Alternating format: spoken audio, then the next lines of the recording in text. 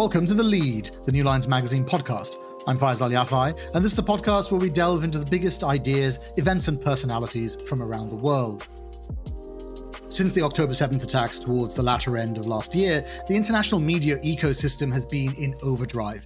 International journalists have embedded with the Israeli military, Gazan journalists have risked and often lost their lives trying to bring the story from inside Gaza, and think pieces on the conflict have dominated the opinion pages of major newspapers. But as the world's attention focuses on this conflict in a small strip of land in the eastern Mediterranean, it moves away from others.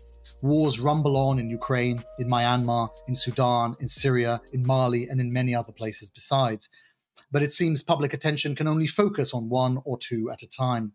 The victims of yesterday's wars are forgotten. Will the conflict in Gaza also become a yesterday conflict, once a newer, fresher conflict inevitably presents itself to the world's attention? With me today to discuss the challenges of reporting on long-running conflicts are two journalists who have reported their fair share of yesterday's wars, Nabih Bulos and Bel Trew. Nabih is the LA Times' Middle East bureau chief and covered the battle to retake Iraq from ISIS, as well as a host of other conflicts, including Libya, Yemen, and also Ukraine. Bel is the chief international correspondent for The Independent and has reported on numerous conflicts, from South Sudan to Yemen to Ukraine. Bel, Nabih, welcome to the podcast. Thank you for having us. Thank you for having us. So I want to start with trying to get an understanding of how it feels to cover a long-running conflict. What do those first intense days of a conflict feel like compared with 6 months or a year in? Bel, perhaps you can start with you. If you want to tell us your experience of reporting on the war in Ukraine. Yeah, so those first few days, usually it starts with a breaking news piece of information, obviously. For example, Russia crossing over into Ukraine. And the sort of worst nightmare scenario that you've been perhaps following for several weeks happening. And that, for journalists, usually means a mad scramble to get there. This, with Ukraine, was in the aftermath of the COVID pandemic. So it made it more complicated trying to actually get somewhere quickly. And we'd had this several months in the lead up to the invasion where people had been, deciding whether it was going to happen or not. There'd been millions of op-eds. There'd been so much ink spilled over this question that we'd almost got to the point where we just couldn't imagine that it would happen. So when it did, there's always that moment of shock where you just think, what's going to happen how is this going to impact the world? But for me personally, it involved trying to get from Beirut, where I was living, to the border with Poland. And you're going against the tide as a journalist. I remember those scenes at the border with 65 kilometers worth of cars stretching all the way from the border out. And, I actually had to hitchhike my way to Lviv because everyone else, and people were queuing for days and were coming out of this darkness in the snowy nights with their belongings and their desperation. It was, it sort of hammered home the gravity of what had happened. And those first few months where you end up just dropping everything to cover it feel like a blur. And it feels like the center of the universe is angled on it.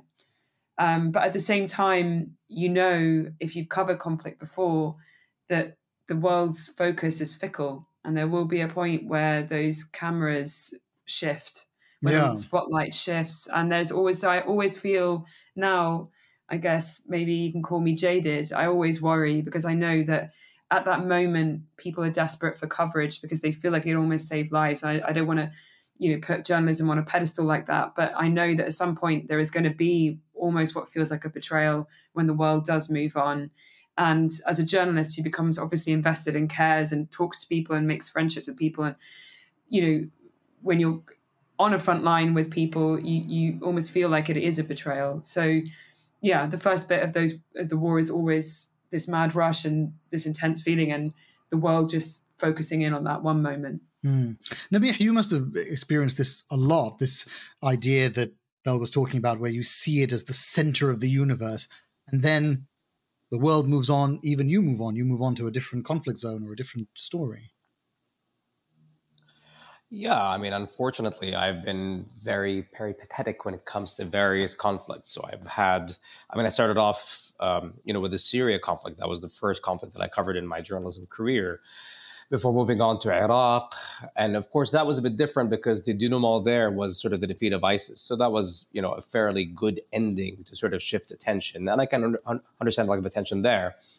But Syria, for example, was a conflict that never really ended. Yeah. And the interest, just really waned year after year.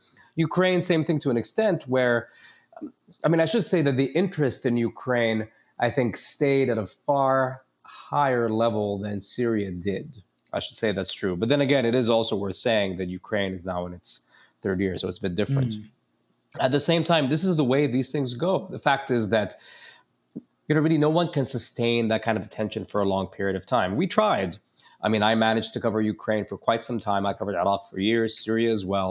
And I focused very much on those conflicts where they became sort of my specialty, I could say.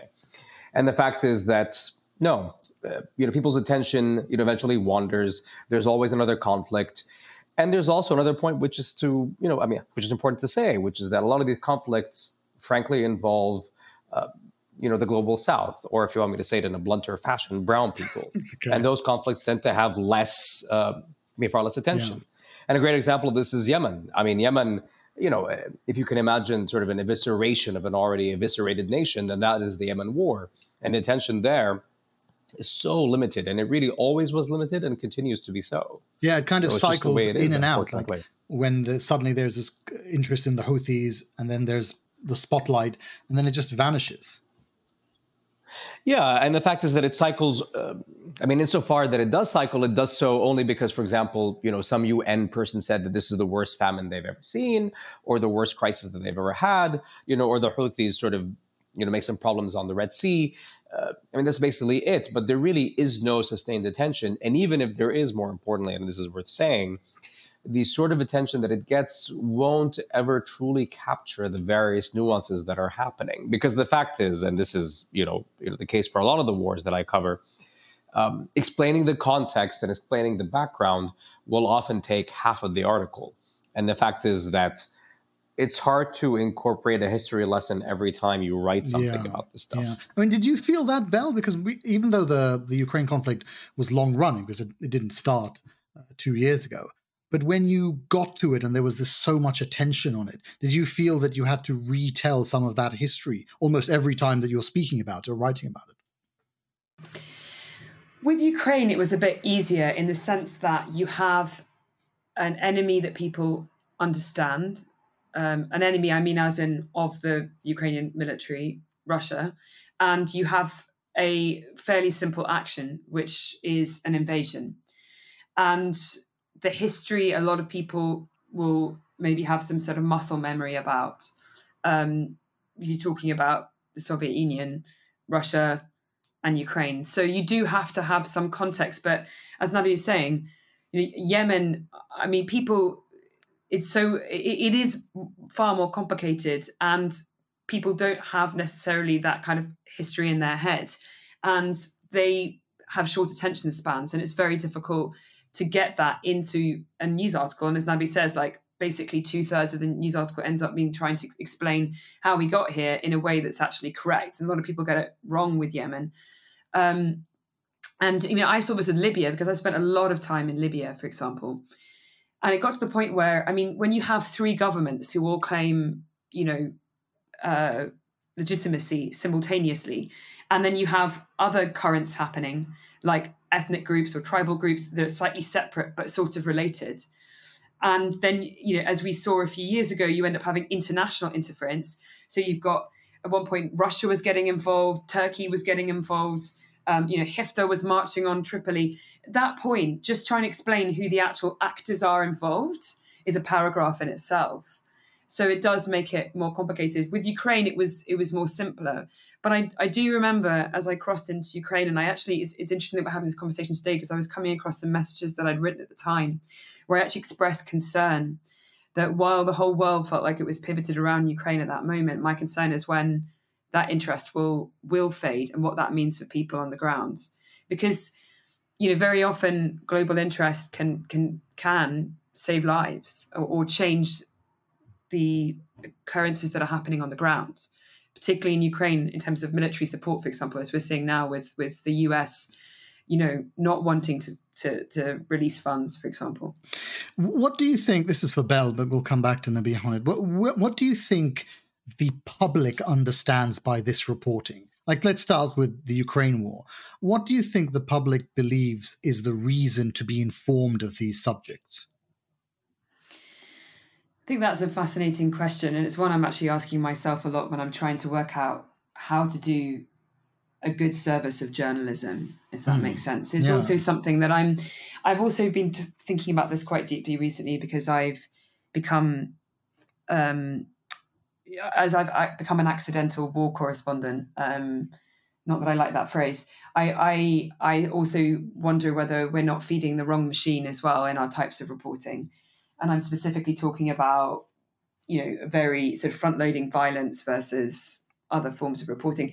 But to answer your question, I think, first of all, most of the articles that are most read, and I'm talking about Western publications here, I think it's important to distinguish between different kinds of news organizations as well. So I'm talking about Western publications that I work for. Yeah, that's important to say. It's very fair to say. Yeah, exactly. I think Nabih would agree with that. Is people care about what's happening in their own lives, right? Quite frankly, which I guess is fair enough. And so for them, they will want to know, first of all, they probably want to know what this big event is. But second of all, I want to know how this impacts them. I don't think that we necessarily need to always feed that, because I do believe that journalists, we have this immense power in many ways. And I think it's really important to show all sides of a conflict. And especially with war, it's important to show the humanitarian side and the impacts on civilians, because I think the most important thing that we can do is show people just how devastating war is, so that it's not just turned into what's essentially, a game of, armies and the playground of the battlefield. But yeah, people want to know how this is going to impact them, and that is always the way that an article, if it's looking from a Western media perspective, for example, they will front load that. So there will be discussions about, who supports which side and what that might mean for people living in, for example, the UK, as I work for a UK publication, like rise in cost of living. Yeah. And that's why I say it's important to say, like, what type of media, because of course, as we're seeing at the moment with the conflict in Israel-Palestine, Al Jazeera Arabic, for example, has become a really important place for people in the region to find out what's happening in much more incremental detail on the ground in Gaza than airtime gives from other publications. But I think people want to know, and they want to know how it's going to impact them, and they want to know, what it's like sometimes, just literally what it looks like, what it feels like, what it smells like, what it really, the experience is. But because the reporting that both of you have done, you are both reporting for an American audience or a British audience. Both of those countries are very heavily involved in all the wars that we've mentioned, Ukraine, Gaza, and so on. In some ways, you're not merely telling the audience what is happening, you're also giving them information that allows them to interpret what the politicians are then going to ask of them. Essentially, the government is going to ask them to consent to their money being sent abroad, their troops being sent abroad, and so on. And you're giving them necessary information in order to understand that. Yeah, I think, we have to show what the situation is on the ground. And I think it's really important to expose what, from my case, what the British government decisions mean. What does it look like? And I think, because that's our job, right, is to hold power to account. So yeah, I think it's really important to say, I see my role as bringing whatever's happening right in front of my eyes into the living rooms of everyone who's either reading or watching this. I think that's really important. And for me personally, with conflict, that means the devastating impact on civilians. I'm trying to reach through that camera lens or reach through that page with the words on it to the person in the living room to try and explain to them what's going on. That's why, just circling back to what you were saying before, even if a situation is super complicated, it's a journalist's job to try and explain that in a way that means that it's relevant and understandable to the audience, which can be really hard when you have multiple different governments and complicated dynamics in terms of ethnic groups or tribal groups. But I think the most important thing is that we reach through those lenses, we reach through those pages either print or online, and we talk to the people in the living room about what's happening. That's what I think is our role. Do you think, Nabih, that you put to one side as much of the political noise as you can, and you just focus on what is right in front of you to tell that story? Well, so my main consideration really is that, governments will always, I believe, lie when it comes to war. And the fact is that I want people to really understand what it means when a politician or a soldier says the phrase surgical strike. I want them to understand what it means when they're going into a country or establishing a no-fly zone. The thing that infuriates me the most, and probably the main reason why I still insist on doing war reporting as opposed to doing food videos, which is my first love, is because the fact is I sort of watched on the side as Iraq was happening, as the Iraq invasion in 2003 was happening, and I have to admit to you, I was really naive. I believed actually that journalists at the time, who were covering this for U.S. and UK publications, had some deep intelligence and were knowledgeable, etc. Yeah, granted, I realized the injustice of it. I mean, I'm an Arab. I was living in Jordan at the time. So, of course, I was, very much against the invasion, but I believed, nevertheless, that this was based on some truth, right, some idea. And then, of course, to find that it was based on nonsense and lies, that really is what pushed me to sort of get involved in the situation in Syria and report on it there. And that has been sort of my, I guess, idea of, or the central ethos of my reporting since then, which is basically, my belief very much is that what is often said about war is really bullshit. And the fact is that it's our job to cut through that nonsense, cut through that noise, whether it's from politicians, officials, soldiers, whoever, right? And as Bel said, the key point is to show what it means when you say that you've sent in a surgical strike on an area which is heavily populated. Like, what does that actually mean, right? How many people will die? And, my main issue really in all this is to show the consequences of what people believe their governments or their armies are doing. I want them to see that and feel that and understand that they are eventually culpable for it. Because when people say, oh, why do they hate us, right? I want them to know why. How do you feel when you conceptualize the person at the other end of the TV screen or computer screen or iPhone 6 or whatever it is? Like, when you think about that person, do you think that you are speaking directly to them? Because I wonder to some degree if maybe it's a little bit old-fashioned to imagine that the person on the other side is really taking in what you're saying. They're taking in what you're saying in the context of YouTube videos and TikTok videos and something on Instagram, and someone sent them a link. And there's so much noise, even at the individual level, that I wonder how much the reporting can cut through. Bel, let's start with you.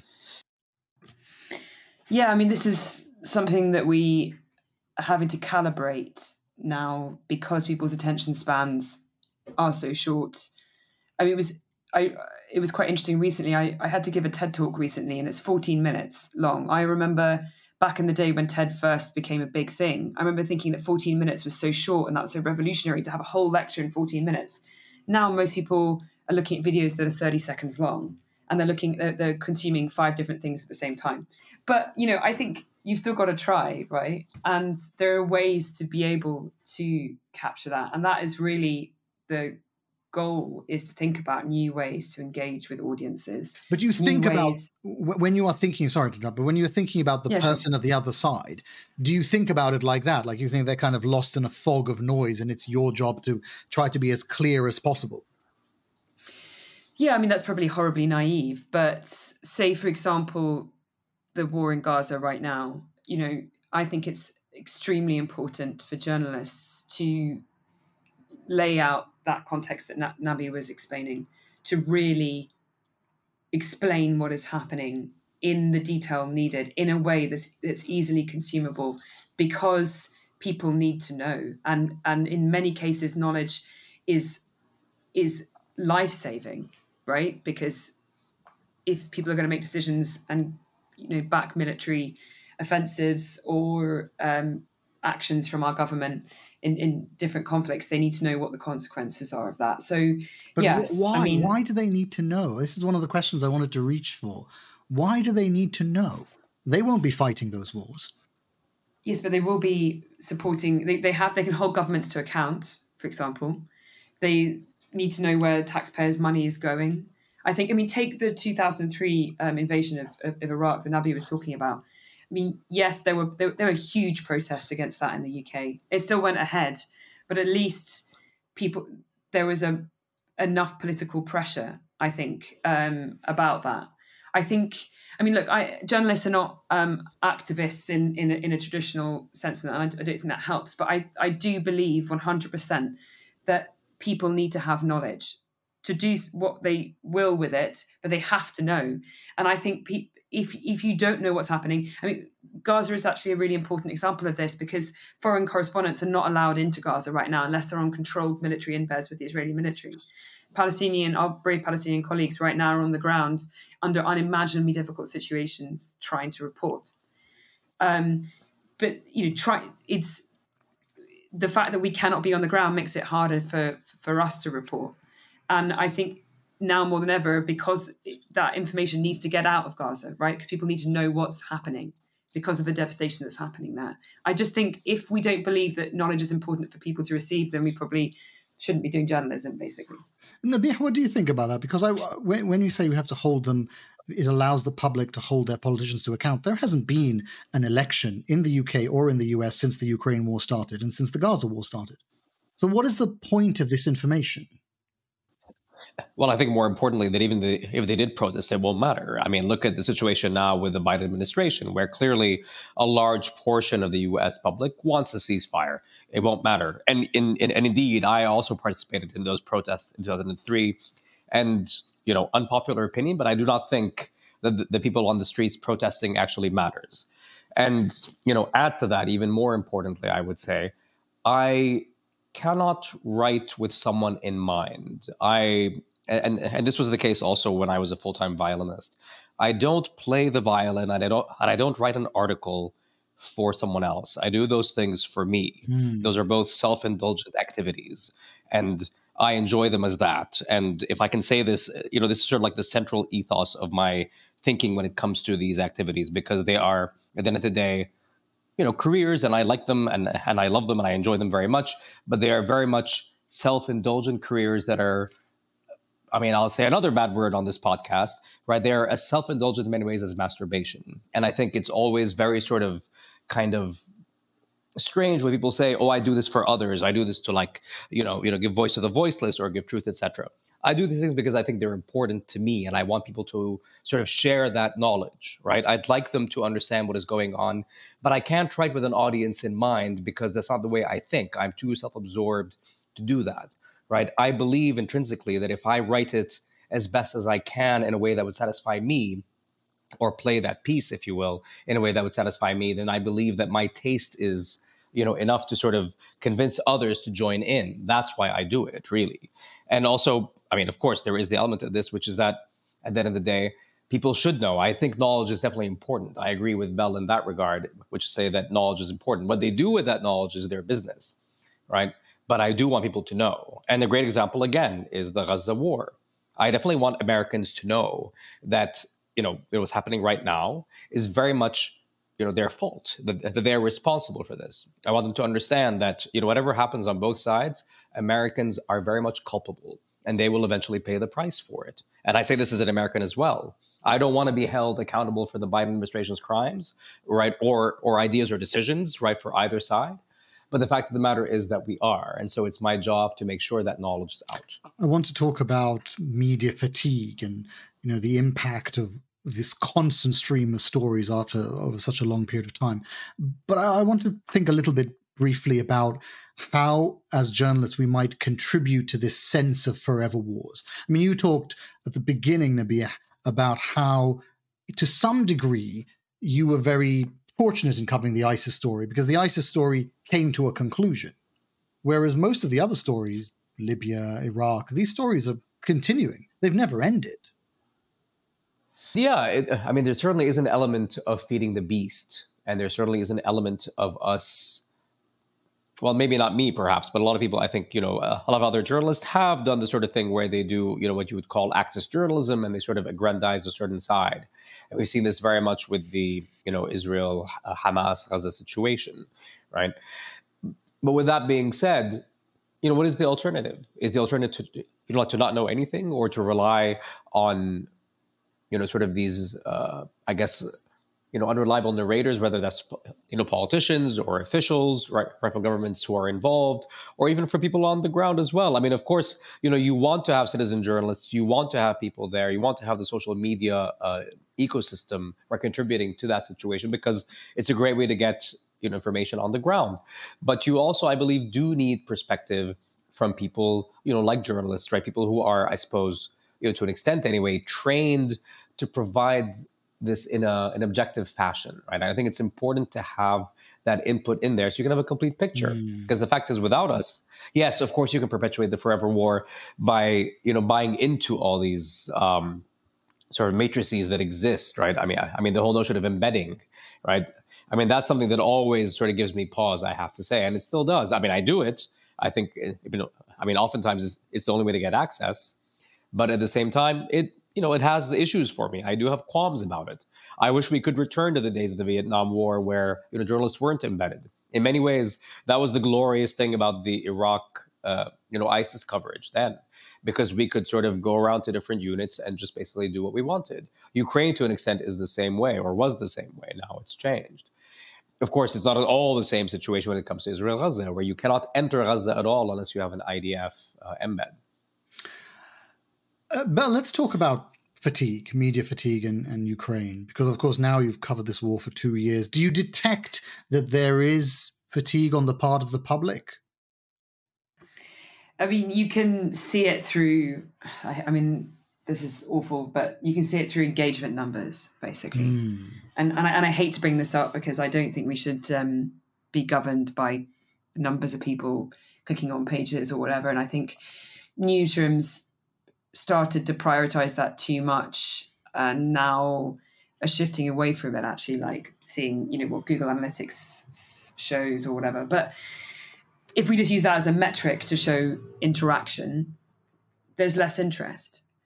And this happens. I mean, as I said at the beginning of the Ukraine war, I did have a moment where I thought, because I was thinking about Syria, and I just thought, God, the whole world cares right now, but how long is this going to last? And I know that I was talking to Ukrainians who were also aware of that. And the Ukrainian politicians as well, and the military officials who were aware that there was going to be a moment of fatigue, which is happening right now. And so they need to get as much engagement as they possibly can before that happens. As a journalist, it's something I struggle with because I feel, apart from anything, guilt, especially with Syria. Yeah. I mean, people will be hard pushed to know what's happening in Syria. The other issue with Syria, and this is another issue with forever wars, is that access almost becomes quite difficult. And so it becomes very hard to tell the story. And also repetition. You end up telling the same story again and again. And I think the other issue that we have with fatigue isn't just necessarily about timing, but it's about metrics reached, if that makes sense. So, for example, I remember during the coup in Egypt in 2013, we had various different massacres of the Muslim Brotherhood protesters in their camps by the Egyptian security forces. And the numbers just kept going up until we had the clearing of Rabaa, where potentially as many as 1,000 people were killed in a single day. Once you reach that height of numbers of people slaughtered, I think it was a few weeks later, there were 66 people killed in a protest, which would normally be a very high number of unarmed protesters to be killed, which would normally be a big news story. But because we'd already had 1,000, people are desensitized. So it's not just about length of time and sort of what the world cares about. It's also that you end up having these, I don't know what the word is, but you reach these sort of points that mean that anything that comes later, unless it's that bad. Yeah. But when do you sort of mean? No, absolutely. But when you say that, do you mean that the public responds to it like that, or that your editors are responding to it like that? I think both. Yeah, very much both. Very much both, yeah. Chicken and egg. It changes the situation. It just changes it. I mean, again, these numbers become, it just becomes fantastical at some level, right? You just don't really think of it in real terms. It becomes a statistic. Again, not to quote Stalin, but the fact is 1 person is a tragedy, 1 million is a stat, right? And that's the way it is. And we're seeing that with these things. Yeah, and we're seeing that in Gaza right now. So, I'm agreeing with you, Nabih. Sorry to jump in, but we're seeing that in Gaza. Like, people are talking, the authorities on the ground in Gaza are saying that over 27,500 people have been killed. And that number is just unimaginable. Like, what does that even mean? Exactly. It means nothing. Yeah, exactly. Like it means nothing to us sort of in a real term. It is a number, right? You can't even envision 27,500 people dead. Yeah, and right? then when it says 27,600, 27,650. I mean, 50 people is to die in a single afternoon, or to be, killed, sorry, not die. Yeah. Killed isn't. And by the way, when you see bodies lined up, you get it. I mean, I remember in a mosque after the clearing of Rabaa personally going through 250 bodies because I was trying to find an individual who I never did find again. You understand when you see it, but when it's just a number in a page, and that's where I think journalism comes in, because I personally think, and maybe I'm just really idealistic, but and a bit naive, but I personally think our responsibility is to make those stories relevant again, and is to provide the human side, the humanity to that number, and to make people understand. And because otherwise there's 0 point us doing our job. Otherwise we're just fetishizing violence. Otherwise we're just there for the fun to, show the entertainment of it. I think our job is to go in there and explain what 27,500 people means, and the other aspects of it, not just the death toll, but every other side of the tragedy, and to keep it relevant. And that's hard to do. And I personally feel immense guilt for Syria. I don't know how, and I don't know how to reframe the story. And it's something that maybe I should spend a bit more time thinking about, particularly the plight of Syrian refugees who aren't even in Syria, but are suffering. That is why it is important, because if people, we talked earlier about, was there any point us even talking about certain subjects? If you can humanize the plight of Syrian refugees, for example, in Lebanon, if you can zero in on a family, it does make a difference. In a small level, I've seen, Syrian refugees be given resettlement and lives saved through shining a light on their story. It doesn't always work like that. I'm not claiming to be some, whatever, Mother Teresa, but it does help sometimes. Yeah, and I'll say this much, that yes, in the past that has indeed helped. And the key point is, I have to say, is to go small when you are faced with something as unimaginable as 27,000 people dead, and when you sort of are faced with something as enormous as a sort of 75-year occupation, right? When we talk about the West Bank or what have you, right? Then you are, I think, forced to go really deep on a small portion of that, because otherwise the enormity of those figures mean nothing to people. And the only way to sort of bring it back or to bring it home to people, I think, is to focus on the smaller stories. And I'll give you an example of this. I remember, I wanted to talk about something about Aleppo. This was back in the day, and we had managed to get a rare government visa. Of course, they were, we had intelligence agents around us all the time. It was very annoying. We could barely do anything. But then I came upon this restaurant, I remember, and I was able to talk to this restaurateur. And through that, it was such an innocuous situation, but through his story, you could illustrate the hardships that have now befallen these people, how he couldn't get gas, how he couldn't get supplies, how his prices, were never really up to sort of how much he could make profit, right? How basically he still had to turn people away because they would come in, right? They couldn't pay him, right? He had to give them some food, but then he couldn't give them too much food because he would lose all supplies he had. You had all these situations where you could, illustrate the daily hardships. And that's really the key point for me, right? What people don't understand, I think, often about war and about conflict in general is how debilitating it is for, a simple daily routine, where a simple act of just filling up your car with gas or getting a glass of water really become impossibly hard. And that's what I like to show. That's, I think, the way, or one way to bring it home. And you're right, Bel. When it comes to the issue of Syrian refugees, we've really all been remiss at some level, or Syria in general, because the fact is there have been so many other wars. And it also should be said, access is so utterly dismal. But at the same time, the story is also not stagnant. I wouldn't call it that way, but it certainly is repetitious. And there's not much to say because so little is being done.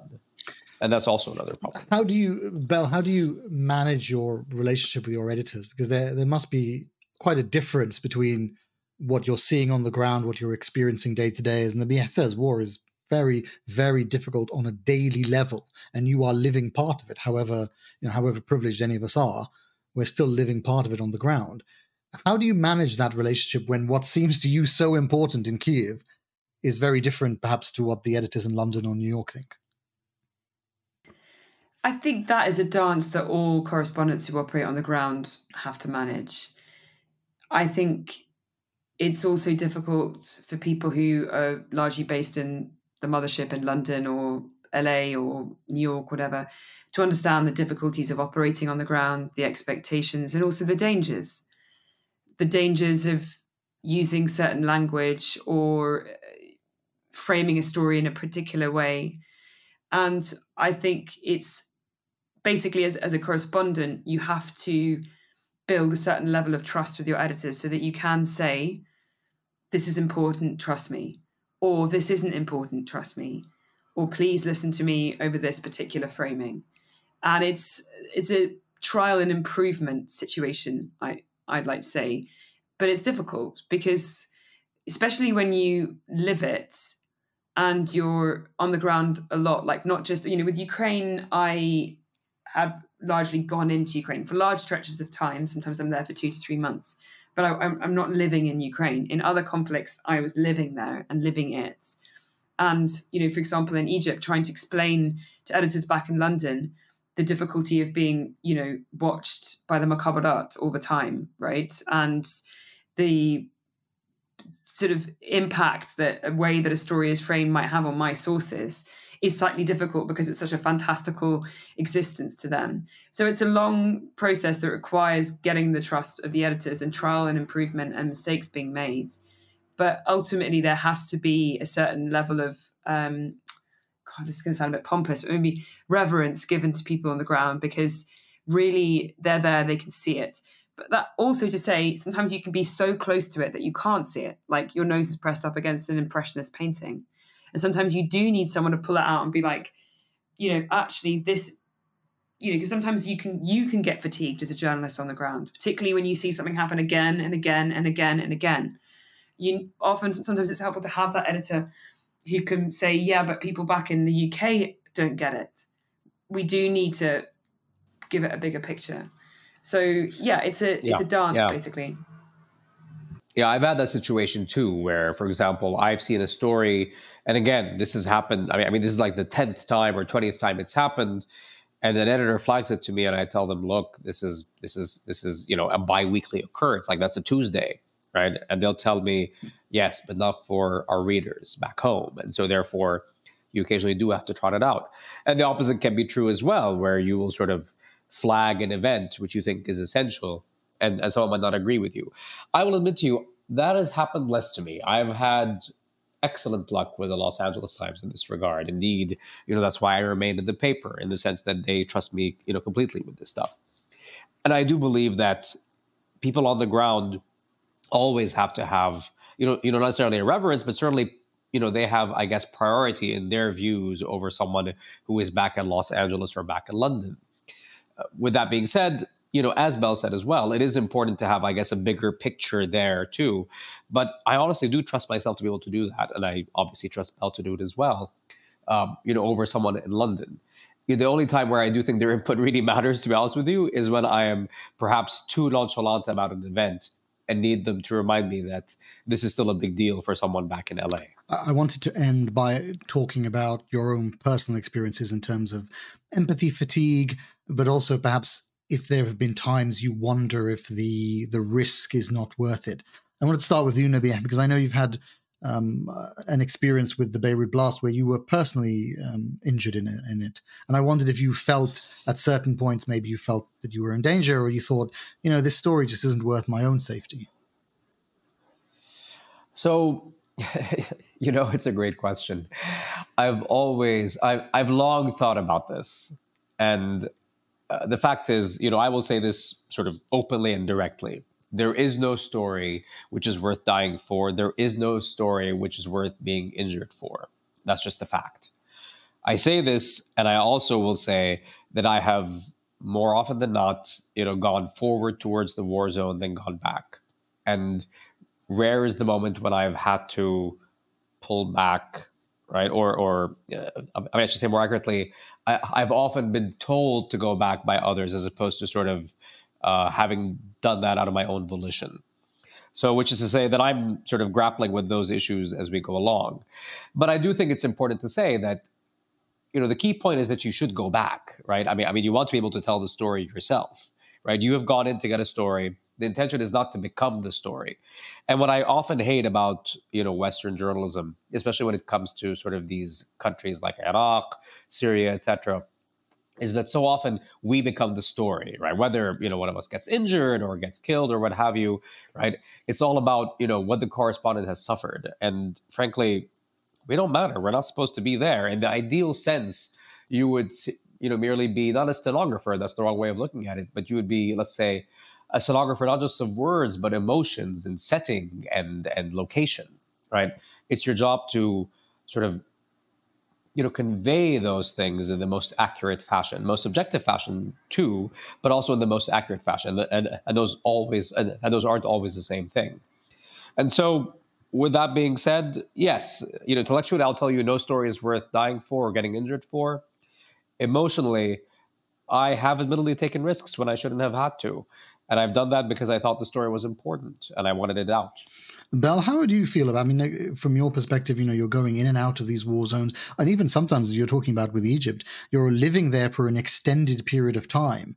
And no doubt, you have personal relationships with people, you have friendship groups and so on. How do you get to the point where you start to think, this story isn't worth my safety? Yeah, first of all, I just want to say I was nodding as Nabih was talking there. And I think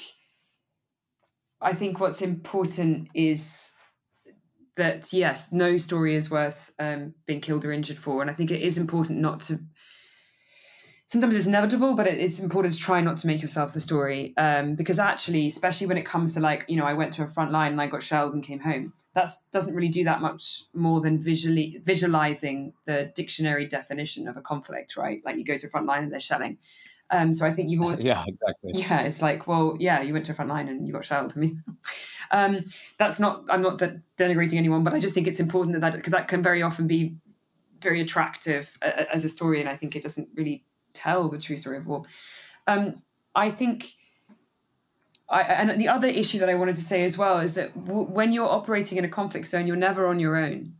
It's not like I get a car and then just drive to the front lines in Donbass and walk around.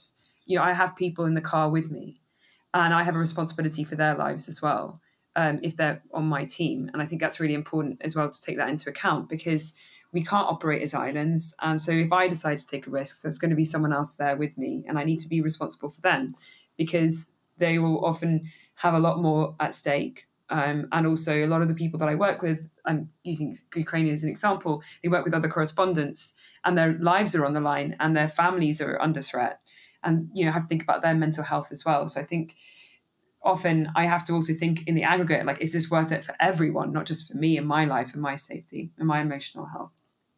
And I think sometimes it doesn't feel like it's worth it. Sorry, just, you mentioned Egypt there, for example. I spent 7 years there. I invested time there. I have,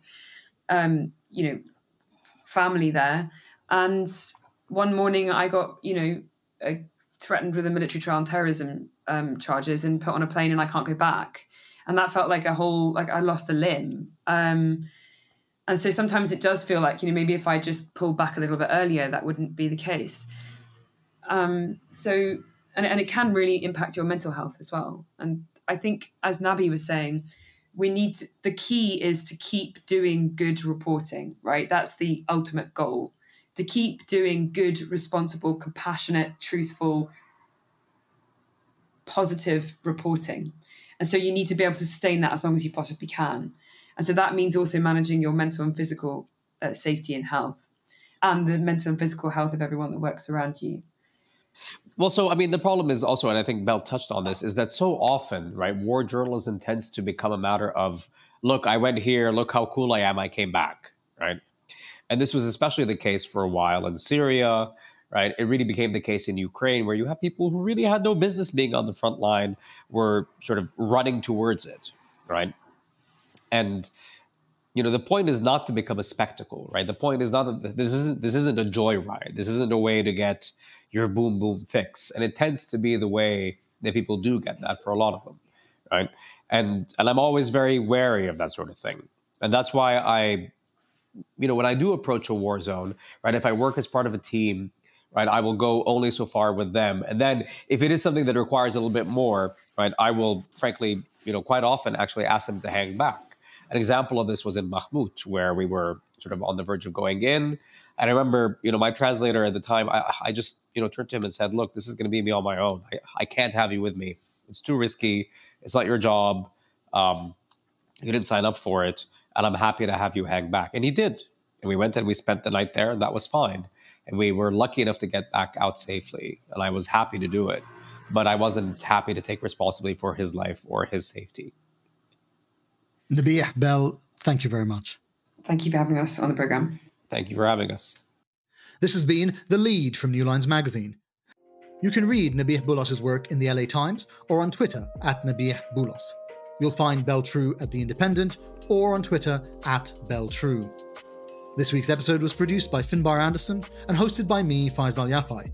For more like this, subscribe to The Lead on your favourite podcast app or visit our website, newlinesmag.com. Thank you all for joining us.